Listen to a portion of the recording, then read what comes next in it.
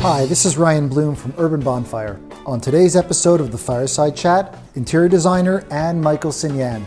We're going to hear from Anne about growing up in Newport Beach and deciding and choosing to still live there. And even more interestingly, living in her original family's home that she has renovated and redesigned. We're going to hear all about how her education and love of art has morphed itself into her practice and career, and how she still today works with little tricks and tips and a very unique voice and sense of style that adds incredible value to her clients' homes and projects across the United States. Enjoy the episode. Before today, I did my sort of research, and I made an interesting note in my mind that what I have learned in my time living in the US, and I lived in the US for almost 6 years, many moons ago, versus growing up here in Montreal, in Quebec, and in Canada, is the US historically is a far more transient society. It's very normal that people pick up, move across the coast, across the state to another city for an opportunity, for a relationship, for a job, things like that. And it's not necessarily completely easy, but the US is very well set up to do that. And it's quite rare today that you see someone who is, I was born here, raised here, and I still live here. Myself, and Montreal is very different from that. Most of my friends who I grew up with still today live and raise their families in Montreal. And knowing or having researched, seeing that you grew up in Newport Beach, still live in Newport Beach. So I made a mental note of wanting to ask you about, was that something that just happened? Was it a proactive choice saying, this is where I'm from, I love, I don't want to leave? Help me understand that a little bit. Okay. Well, I went to college in Southern California, and I got an art history degree at Scripps College for Women, shout out. And I got married 2 weeks after I graduated college, which is unusual. And my husband was starting business school in Los Angeles. And we were in Los Angeles. We stayed in Los Angeles for many years. And he ended up going into business with two people by coincidence that were living in Newport Beach. Okay. I was pregnant with our fourth child. And I said to him, if you're going to be in partnership with people, you should be in the same town as they are in. And I would prefer to raise my kids in Newport Beach. They had started school in LA. It's an easier way to raise children in Newport Beach as opposed to in Los Angeles. Mm-hmm. And so we moved because of that. Tragically, my husband died of a heart attack at 40, leaving me with 4 little babies. And then I was so glad to be there with my parents down the street. That was really helpful. I've now been remarried for 13 years to a man who also grew up and was raised in Newport Beach and never lived anywhere else, and who I didn't know growing up, but we have many, many mutual friends. And so that's sort of how it happened. Well, first of all, I mean, thanks for the story. And I didn't know that. And I'm so terribly sorry. I don't even know really what to say. It was just a sudden, very, very sorry. 2 nights before he turned 41. It was horrific. But the good story is I have a wonderful life, and my kids are all great, and a wonderful husband. So out of tragedy came greatness. Obviously a glass half full or more type of person, obviously. Yeah. You mentioned a couple minutes ago, and again in my research saw your formal education had history and art history as a major focal point. Yeah. And I also noted that you spent time in Florence, in Italy, looking at or immersing yourself in the incredible art that Florence is just. Again, no words to describe the type of things that you see. And I think for a lot of people, or this is more of a question, that often there is a misinterpretation that art influences design or vice versa. In other ways, it very much does. And for someone who is a creative and a designer like yourself, I can't help but think that even if it is not necessarily conscious in the moment, that things that we see, art, architecture, color, things like that influence design. Even if we can't pinpoint it, it may come into play down. So can you help me understand the role that your passion, education in art and art history, how that has played into your career? It's monumental. I mean, I started out as an art historian and thought I was going to have a career in, curatorship or something like that. And I actually was about to start a master's program in art history in LA when a course description at UCLA caught my attention, which was the history of the decorative arts. And I thought to myself, I've studied art, formal art for all these years, but never the decorative arts. It just wasn't offered, or I didn't notice it. And I took that class, and that class ended up being the intro to UCLA's interior design program. And it wasn't until then that I realized I'd been interested in architecture and design my whole life. Like, I was that kid who rearranged the furniture and played furniture store in my grandma's living room and would lie on the beach in Newport drawing out house plans that probably made no sense. And so it was the impetus for this whole thing. And I started the interior design program then, and it just all sort of blended together. But I always tell students, besides the formal education that is important, you need to go look at museums. You need to travel. You need to look. You need to see. Go to hotels. Go to restaurants. Go to places where there's great art and great architecture and great design, and that is inspirational and so important, I think. I completely agree. I mean, for myself, I'm certainly not a creative, not a designer, very, very far from it. But I do acknowledge that inspiration and comes from so many different places. Urban Bonfire's inspiration came from the rickety old house that's still on stilts that my parents bought in 1980 for $28,000 in the bonfire pit that our family built for. That's where the inspiration came. And today, travel, having traveled to Europe, through the US, the Caribbean, Israel, Africa, it absolutely plays. And not always at the moment where I can say, I remember that, or but it is somewhere in there, almost in the subconscious, where it's stored and it can be called on when inspiration or creativity is needed. I think it's a beautiful thing. And it's one of the things that I have 2 children, not 4. One is just turned 15 and one just turned 4. And one of my fears often is that the internet and technology has made it very easy in some ways to visit the Louvre or visit the Ponte Vecchio, for example, in Florence, and get a sense of it, see it without having to go physically touch it, feel it, those types of things. And my hope is that how quickly technology is advancing, it doesn't stop my kids from saying, no, I'm going to put on a backpack and I want to go see it, touch it, feel it for myself.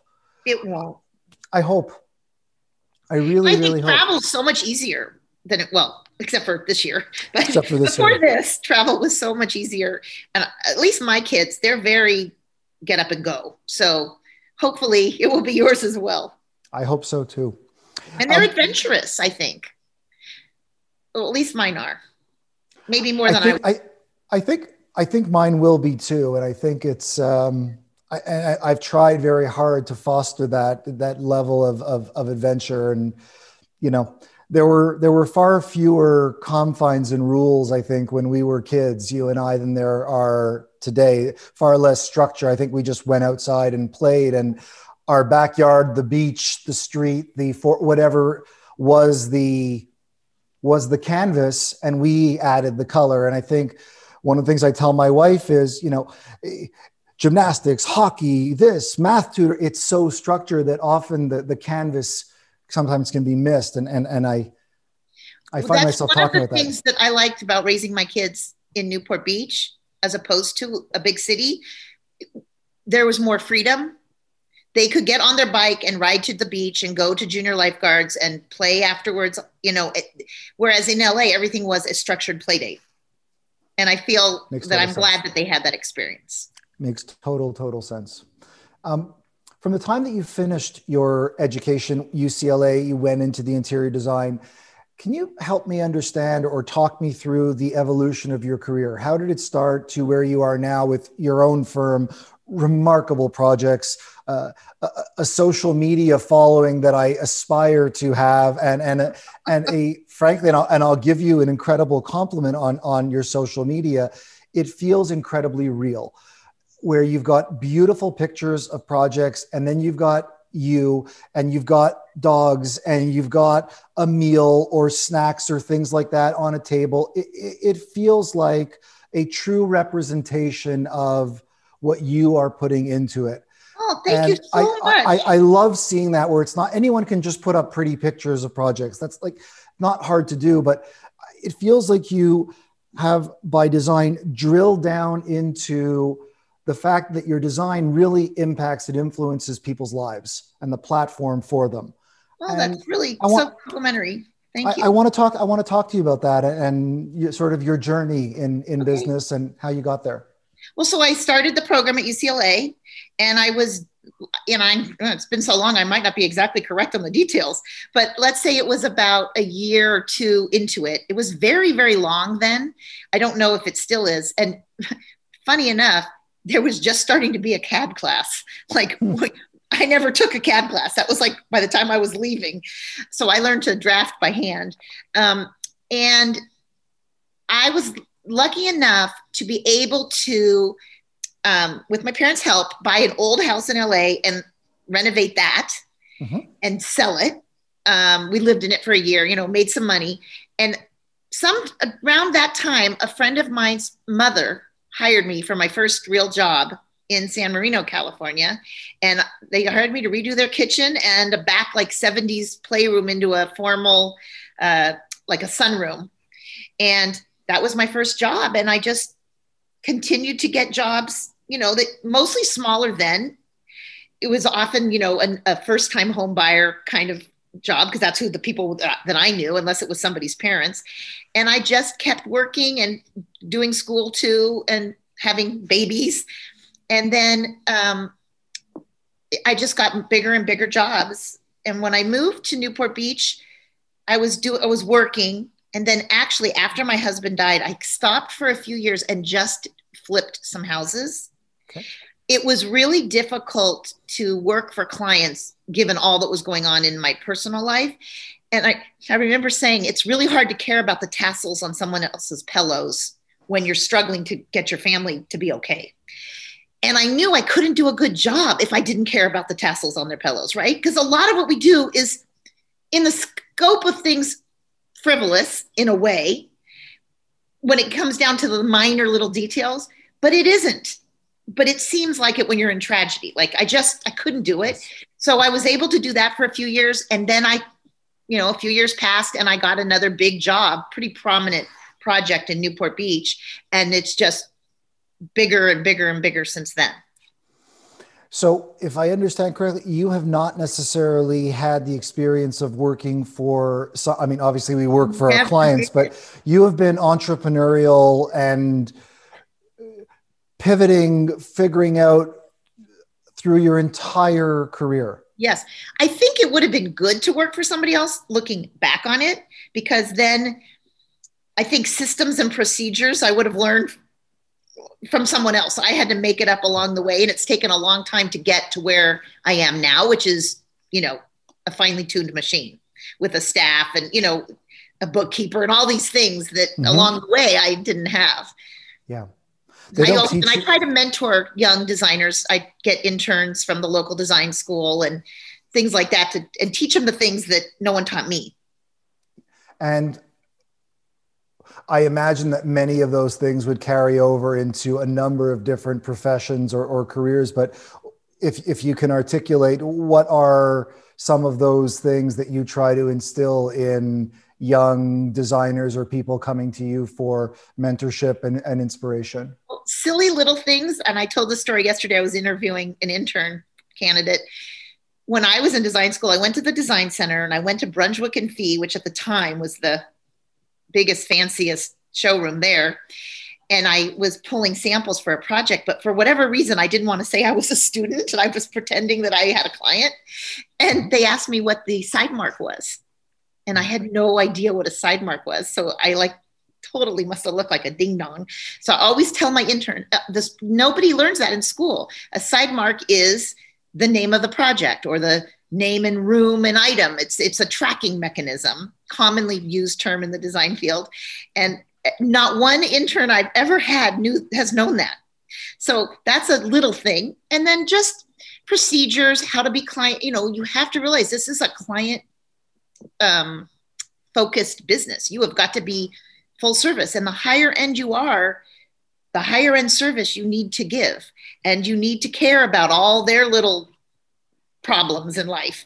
And I really try to get them to understand that. Also, younger people today don't want to pick up the phone and make a phone call. They want to email. And I'll say, have you heard back from Urban Bonfire yet? No, I emailed them. I haven't heard back. I know you guys would never not return an email, but as an example, and I always have to pick up the phone and call them. And then just things like, I just think it's so important to have a bookkeeper. It just has made my life next level. And she does all the invoicing and all that stuff. And you have to be organized in the business. Yes. So that you can be free to do the creative, because the business will pull you down. And if not in the immediate, at some point, it's one of those things you can only cheat it for so long until it comes, whether that is, and I was talking to somebody yesterday, entrepreneur, my next door neighbor here in Montreal, unbelievable artisan candle maker, built her own candle company, manufactures here, beautiful. And some government thing that has to be done each year when you don't do it. And the date is this. Then instead of spending an hour or two, you're spending 2 days running around trying to get it. So I completely subscribe to that investment in foundational resources that allow us to do what we're good at doing, or at least what we love to do. So I'm a big fan, and I wasn't when I was younger. And it really, you don't even know, especially if you have it work for somebody else, right? Like I just started, I didn't know what I was doing. Who's ever heard of an employment agreement? I mean, it's just like, these are all completely things that, as you said, learning as we go and refining, and obviously probably like most entrepreneurs, trying to not make mistakes twice. And ever evolving, especially now with and I'm just trying to play catch up, I'm sure in many ways, on just the speed and newness of technology. And I just learned Instagram, and now it's TikTok, and this one, it's so fast. Yes. So just incredible. And you have to have some younger people working for you who know these things, who grew up with technology. It's very helpful. For sure. Like the little thing I learned today from your staff. And I learned from them a lot more than they learn from me these days. I assure you. It's actually a really good segue into something I wanted to ask you about, which is, if you go back, since you've been doing this for some time, if you go back, let's say 10 or 15 years to the envisioning process, or the initial work that you are doing with clients, trying to investigate, explore what the project can be, look like, feel like. I think back then it was a little bit more, people went to the magazine shop and got magazines and clipped and maybe put some pictures around, and today, there is Pinterest, there is Houzz, there are the websites of major brands and companies. And the question I want to ask you is, in some ways, has your role shifted when people are now coming with, this is my inspiration, and showing you almost a mood board, versus historically explaining or getting a sense of, and then allowing you that full realm of creativity to bring them a mood board back? What has that done to to the relationship on and the creativity or the flexibility of creativity for someone in the design driver's seat? That's an interesting question that I hadn't thought of. I mean, I would love for a client to come to me with mood boards. I usually find that the reason why they're hiring a designer is they have a mood board that's 10 different moods and that maybe all don't go together. So my job is often to decipher through all of that stuff and come up with what it is they really want. And I'm thinking of a particular project, and I do a lot of ground up and a lot of like complete guts. So, it's down to the construction part of it. And every week, this client would show me a new look that she liked. And I'd be like, okay, wow, like this is just, you can't have all of these things in one building. So in that sense, the job is the same. There's just more tools to get those images. I would say, and I'm losing track of time, I'm thinking 7 years ago or whenever Houzz started, that really, every client and I had a shared board or whatever you call it. And we really used it. It's become less common. In the last few years, I haven't used it at all with clients. And the site's changed. It's a lot more of selling products, I think, than it really is what it started as. And so, but I do think with Pinterest and all these things, there's just so many more places to get images. And I actually think it makes things easier because I'm not a great, artist in terms of like painting or drawing. So I've never been able to like easily present a rendering of what a room is going to look like. And technology now makes that, much more possible to show images. Most people need images. Most people have no idea what their house they're building is actually going to look and feel like. They just don't. If they did, they have my job. I am exactly that person. I can look at a picture, an image and say, I like this or I don't, but I don't have the vocabulary or the understanding of design and the terminology that's used within the design world to give any form of clear information to anyone. I'll fill you in on a little secret. I hear the term all the time, clean lines. I have no idea what clean lines actually means when I look at I don't know what I am. And that's a perfect example where it's just one of the terms, like the one that you mentioned a few minutes ago, that may be very common and defined within the design community, but the average consumer may have absolutely no idea what it actually means. Well, my outdoor kitchen has clean lines. Your product has clean lines. Thank you. I think I guess that's a good thing. Yeah, it is. You know what Rococo is? Yes. That's not clean lines. That's the opposite. Fair enough. Fair enough. Fair enough. I want to talk to you about the term kitchen. Okay. And the kitchen, and I acknowledge that the indoor kitchen is a need and the outdoor kitchen is a want. And I'm very clear on that in most cases, although I'm seeing more and more that the term of indoor and outdoor is being removed, and very much in the way you have, and I've seen the beautiful photos, you have really integrated and fused them together, both stylistically and from a functionality perspective. I would argue that the use of kitchen and its meaning in people's lives has never been as prevalent as it is today. And that relates, I think, to how much time we spent. When I was a kid, I did my homework in my room. My son does his homework in our kitchen. My daughter has her art up in our kitchen. It's where I have a glass of wine with my wife, for example. And I don't know if I don't remember that being the case growing up. It was more about the cooking and the chaos. Have you seen a sliding scale or a shift on the definition of that physical space in terms of its meaning and definition? Absolutely. I think the same is true for a formal dining room. I mean, everything used to be a separate pod, right? The kitchen, and then there was the dining room, and everything was closed off. And I think more and more things are opened up, and the person cooking doesn't want to be in a room all by themselves. Mm-hmm. They want to be with whatever's going on in the house, whether it's the kids doing the homework or the friends coming over or all that.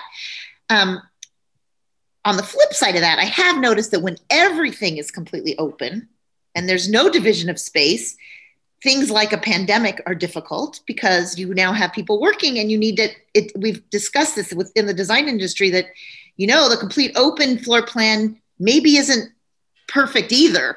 And you're going to have something in between.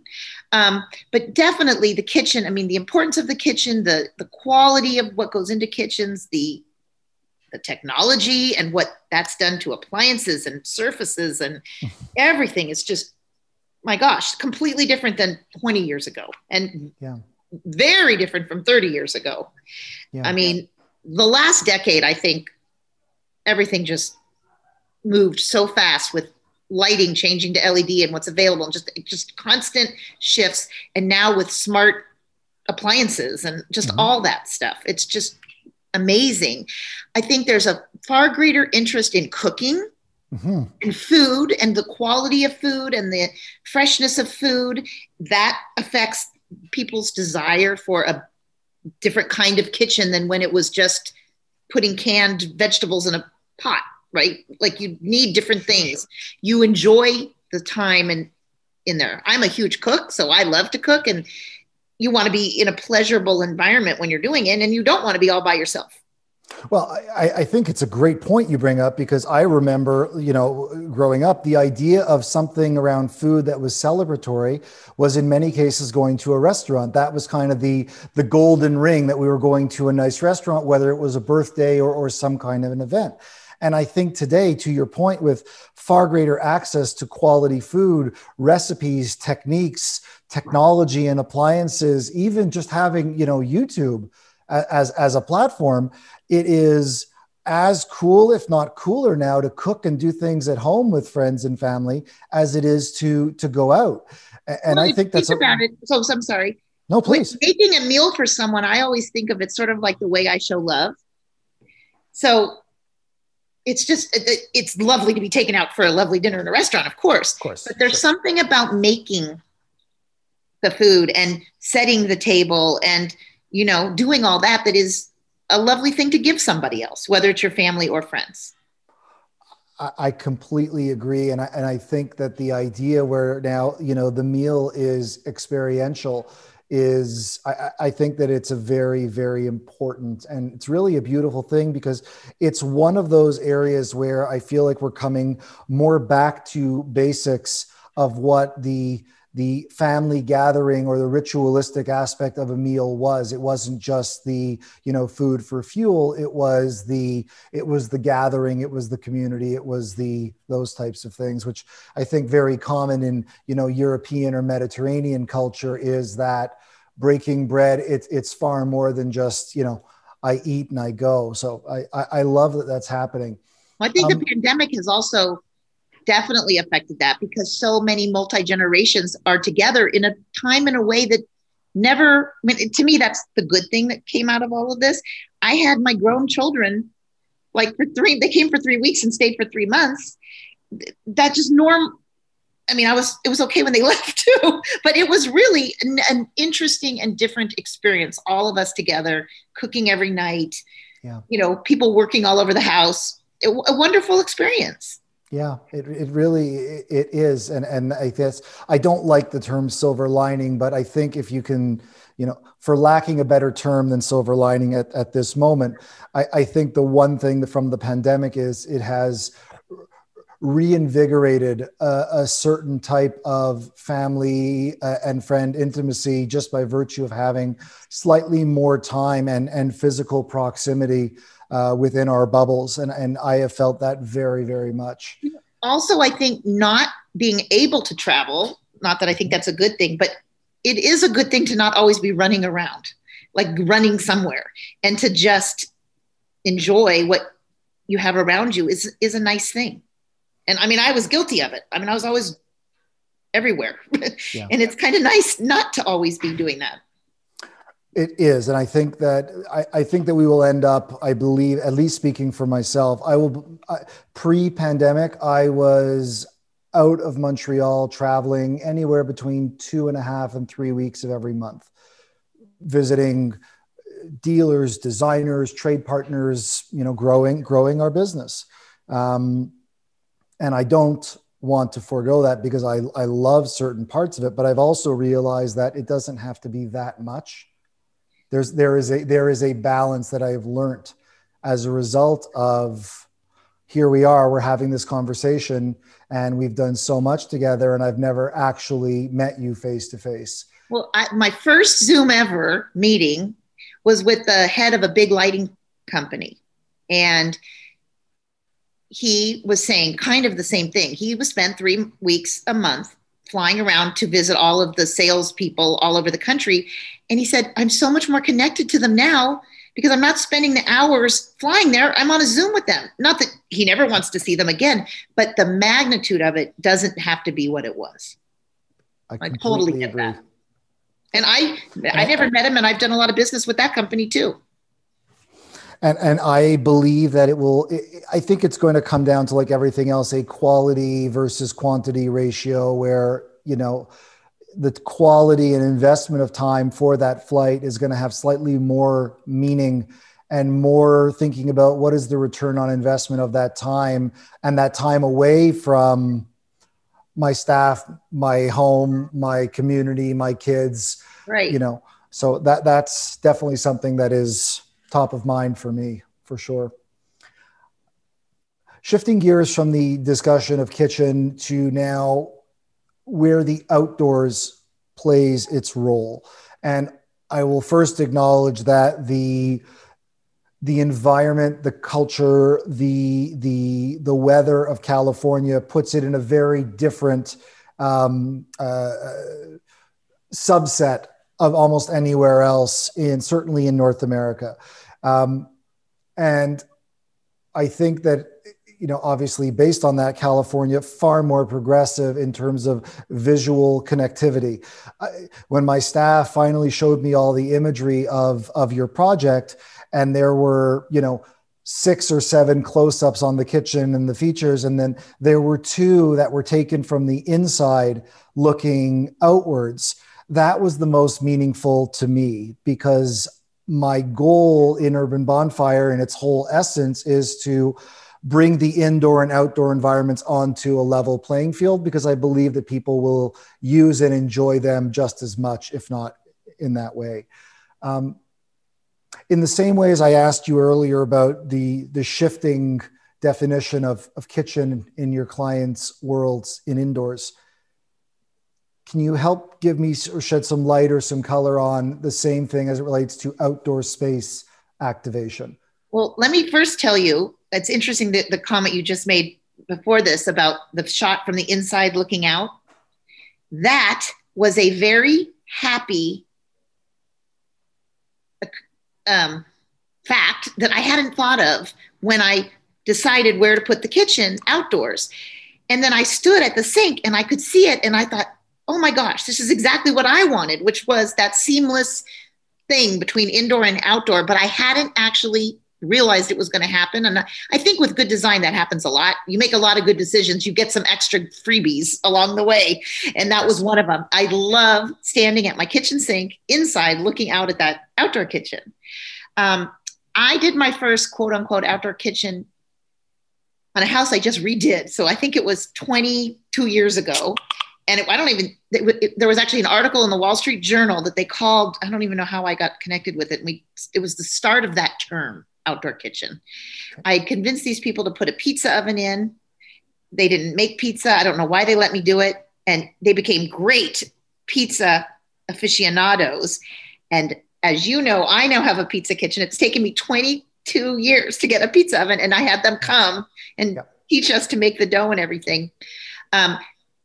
Technology, again, has allowed for the materials and the items we can put outside 22 years later to be greatly enhanced. So for example, we used to always build outdoor kitchens out of, cinder block and stucco and then put some stainless steel doors on it and call it a Sure. day. Yep. And with a product like Urban Bonfire, which is a fully formed cabinet all the way around, I think I can leave things outside in my kitchen. I don't bring everything in and have to, it doesn't get dirty unless it's a major windstorm or something. I think is huge. The countertop material I was able to use didn't exist that many years ago. And there really weren't good options for outdoor countertops, in my opinion. And then, of course, the appliances that are available, like we don't just say barbecue, right? I literally can say appliances. Yes. And when I was doing the photo shoot of the project, a question was asked, what can't you make in your outdoor kitchen? And I was going to say bake. And then I realized, no, I could bake in my pizza oven. And with all the stuff I have, I can make, we are making entire meals out there. We really are enjoying it so much. It's so fun. We've done wok cooking outside on the big outdoor grill. We've been using the rotisserie. We used it this week already. It's so wonderful. And yes, the weather makes it even easier for us. Sure. But I have to say, I'm doing a project in Denver right now. It's a corporate headquarters. And I was driving around with one of the principals because they're looking to buy a house there. And I noticed that in Denver, very different weather than California, many of the new homes have large covered outdoor areas. And I think no matter where you are today, you want to be able to be outside if possible. Maybe it's covered in some parts of the world, whereas like my outdoor kitchen, I don't have a covering. But I think it's easier in California, but I think it's possible probably most places. I completely agree. And one of the historic apprehensions to investment outdoors in places whether it's the Northeast, whether it's the Midwest, that doesn't have obviously California's weather, is the client will say, well, it's only nice here 6 months a year, so why would I make that spend? And my answer to that is, well, if that's the case, why is there a sports car? Why is there a golf course? Why is there, a t-shirt? In many ways, it's not necessarily a question of the abundance and volume of use versus the quality of use and the memory creation that quality instills. I mean, to your earlier point about the traditional indoor dining room, I have one. It occupies about a third of the square footage of my main floor of my house. If I use it 5 times a year, it's a lot. But I've dedicated a huge amount of space to it. So when I use the same psychology of, on a per square foot basis, outdoors is far less costly to activate than indoors in most cases. So I get a lot of ROI on that space and spend. Well, I also think too, if it's only nice 4 months, 6 months a year, you want to be enjoying that shorter time, right? Like you want to be outside the whole time because don't live there. Right. Go live, Well, and also I think the quality part of it is the harsher the weather, the quality of the materials becomes super important too, because you don't want it to get destroyed and I think that's something that Urban Bonfire has to offer. Well, I appreciate that. It came for us, and you mentioned earlier, the cinder block, stucco, and stainless steel, and I'm not in any way suggesting that that's wrong or that's going away. It's not. But my opinion of everything that my partner, Stefan, who I think you were on a call with, who's really the sort of genius and designer behind all of our product, we didn't want to build an outdoor kitchen product. We wanted to build an indoor kitchen product from outdoor grade materials. And our barometer consistently is, if it doesn't work indoor, we're not going to use it outdoor. So we say you would never see an indoor kitchen with a hollow cavity and stainless steel access doors leading into this big hollow nothingness. So why is that the norm or tolerated outdoors? And that's the way we think about what we do. It's exactly to the point you're making. Too, as houses, especially in, expensive, big urban places, properties are smaller and smaller and smaller, I think by, as you said, activating your outdoor space, you're getting more square footage and more places to be. And I think it's, you don't want it to be different than the inside of your house, like a different quality level. One of my big focuses is and is going to continue to be that whole blurring the line, indoors, outdoors. That also, when you're sitting in your living room, you don't want the fabric to be easily stained. And I did a lot of work with Sunbrella, showing how an entire room can be done in outdoor fabrics. I did a place in Hawaii last year. We used gorgeous outdoor fabrics in their inside. You would never know that they were, performance fabrics, but now they don't have to worry when people come in from the pool or the beach or whatever. I think we want to live elegantly, but we don't want to worry. And I think quality is how you achieve that. It doesn't have to be lots of stuff, but what you have should be quality. I have to bring this up because you just hit something very much from my youth and from my memory of when I was, let me just think for a second. When I was 10, my parents, we moved houses by complete fluke on the same street, but 2 blocks up. And it was the first time that my parents had ever thought of using a designer to help with color and things like this. And I remember that in our living room, we ordered this custom sofa, which for my parents at the time was a big spend. It was not something that they had ever done. And I remember that it was a room that we were basically never in. We weren't allowed to go in. We wouldn't be able to have a snack there for fear. And even when guests were over, those handful of times, my mother, and I remember they were like nervous. What if they spill on the couch? And I think that creating these museum-like spaces in homes that are not designed at usage, who are we actually building those spaces for? And I love the fact that you just said bringing this Sunbrella or other types of technologically advanced fabrics into indoor that can handle stain, spill, these types of normal things that we all go through.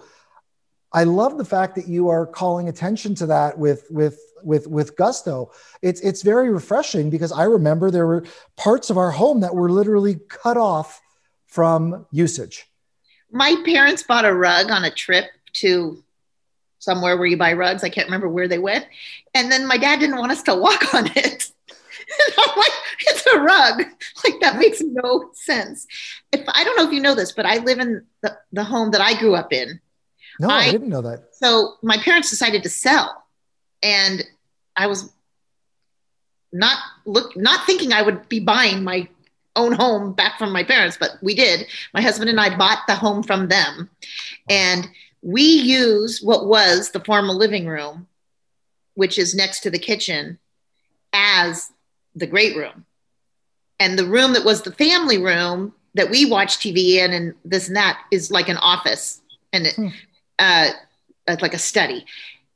So that's a huge shift. Like, I rarely sat in the room that I now sit in every day, but it's the room on the view. It's the room with the view of the beautiful, we want to be there. We don't want to be in the room on the other side of the house. And so sometimes people say, is it weird to live in the house that was your parents? And I say, no, it really feels like it's mine.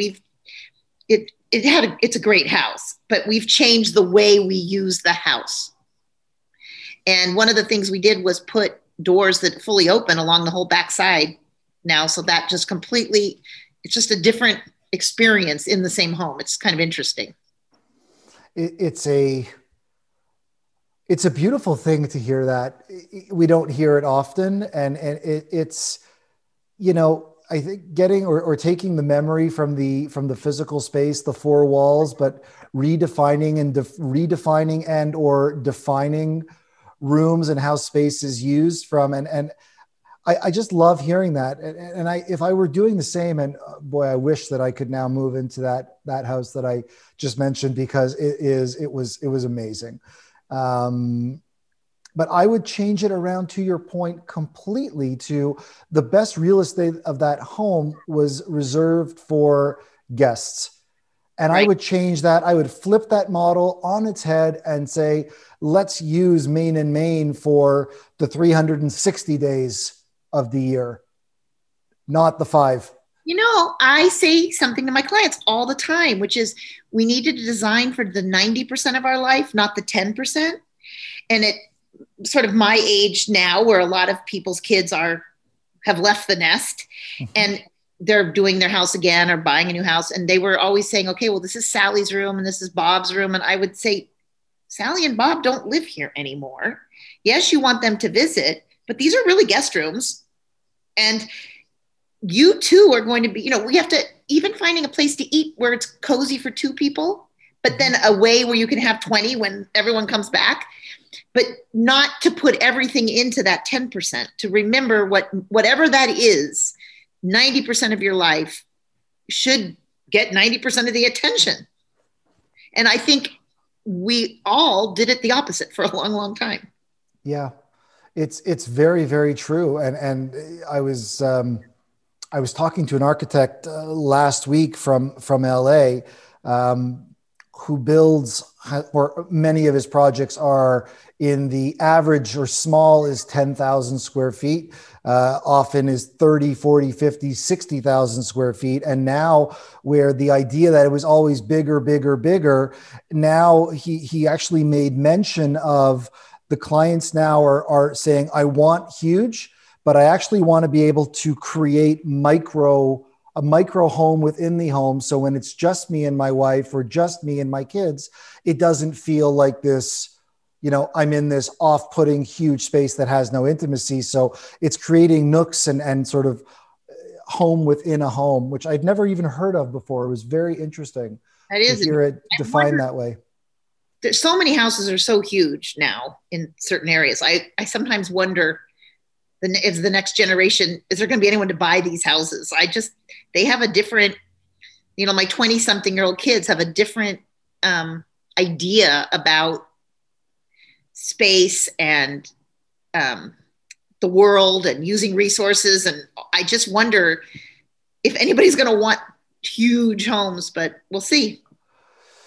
We'll see. I mean, certainly in my mother's age group generation, in that, early to mid 70s, the idea of the utopic retirement home is now less about physical size and more about proximity to experiences. So willing to forego, not live in 5,000 feet, but live in 1,500 square feet if I can walk to yoga and book club and farmers market and the types of things that I imagine Newport Beach offers, being a very, small enough to be intimate, but big enough to not feel boring. And I get the sense of Newport Beach having that diversity. And that's what seems to be happening on almost a worldwide movement towards smaller urban environments. Well, and then the pandemic hit and it fled the urban and everyone went suburban. So yep. It's going to be interesting. It will indeed. It will indeed. And as people go from urban, which is obviously more modern, to suburban, where historically more classic, it actually leads into one of the last things I wanted to ask you about, which is helping me to understand. And I read on your website, the idea of dynamic edge between classic and modern design. And it sounds simple, but it also sounds really complex in morphing those two things together. Can you help me understand what that means to you and your practice? Well, to our earlier discussion about my sort of formal educational background, which is the history of art and then architecture and design, I really am it's important to me that things have a real style to them, that it's just not a bunch of different elements from a bunch of different architectural styles slammed onto one house. So I think architecture is really, really important.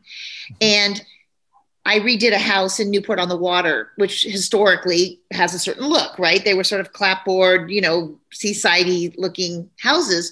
And when we toured the house down, I said to the clients, I really want people to kind of not be able to figure out, is this brand new, or did they renovate an old house and put these new features on it? I wanted it to look appropriate to its surroundings, but yet have all the, the doors that can slide into walls and the things that obviously we're not done however many years ago. And that's really what that line was actually referring to, that project when it was written up in a magazine. So I like contemporary things. And I really like whatever's appropriate architecturally for an environment so that the house feels organic there. And I like to play with that combo of modernizing an old thing. I'm doing a project right now, and the house, we're not gutting it. I mean, we're not tearing down the house. We are doing the insides. And I keep showing her things that are clean and updated, but not so much that it's completely inappropriate for the architecture of this house. And I love doing that. And I think it makes things more interesting than sort of just buying a canned product where every house looks the same as everybody else's house. Like which I see a lot of. It is, obviously for a certain type of consumer and also a certain type of builder developer, the economics of that make obviously a lot of sense, but hard to define character and nuance and story when things are being done in a very, assembly line, one after the next type of way. And I completely agree. I think that my projects are successes when it doesn't really look like I was there. So you don't walk in and go, oh my gosh. I mean, there are certain little things I do a lot, the little tricks or whatever, but it really should look like it's just was that way, right? Like it's natural. It's perfect the way it is for the space, the place, the people. I think that's super important. I could not agree more. On a completely side note, have you been to Montreal? No. I've been to, my eldest son went to boarding school on Vancouver Island. Okay. So I've been there, and I've been to Vancouver and Whistler. Beautiful, amazing places. Well, if you like or are inspired by European architecture and stylistic elements and density and use of material, I think you would absolutely love Montreal. If that ever is in your travel plans, it would be my greatest joy to give you the 10-cent walking tour of Old Montreal, which is our former it was a walled fortress city into the late 1700s, still cobblestone, just some incredible architecture and design I would love to share with you. Make a date. When the world opens up and my son gets married in September in New York and that's done, I'm going to make a plan.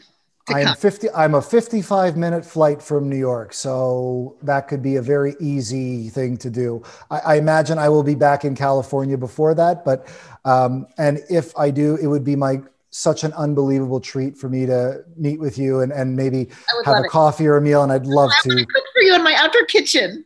Well, let's cook together because that's where this whole thing started. I must tell you that it is an honor for me to have the products that we only started dreaming about, Stefan and I, in 2013 in your home. I acknowledge that you have unbelievable choice of brands and suppliers who would have scraped at the opportunity to, be part of your home. And I'm truly honored that you selected us to be there. And I don't take that lightly. And I hope that we are just a small piece of the canvas for the outdoor memories that you will create with your friends and loved ones. It's deeply meaningful and personal to me. Well, so thank you. I have to tell you, people who come over are so wowed. And I've even had people ask to come back and look again when they're planning their projects. So I hope there'll be a lot more Urban Bonfire kitchens in Newport Beach and elsewhere. Great.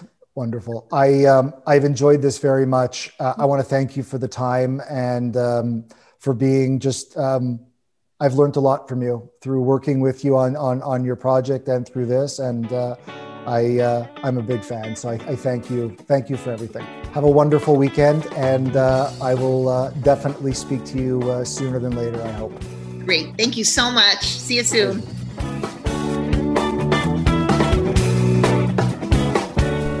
Thanks for listening to today's episode of the Fireside Chat with designer Anne Michelson-Yan.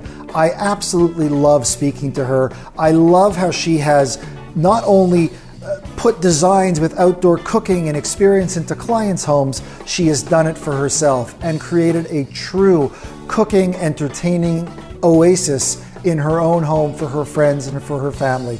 I learned a lot from her. I learned about her story. I learned about what it's like to grow up, live in the same place, and what it's like to actually redefine rooms that she grew up in as a child. An amazing, amazing episode. Thanks for joining us. If you'd like, please drop us a line at Urban Bonfire on Instagram, YouTube, or LinkedIn, and sign up and join us on our podcast series on Apple, Google, or Spotify at Urban Bonfire. Thanks.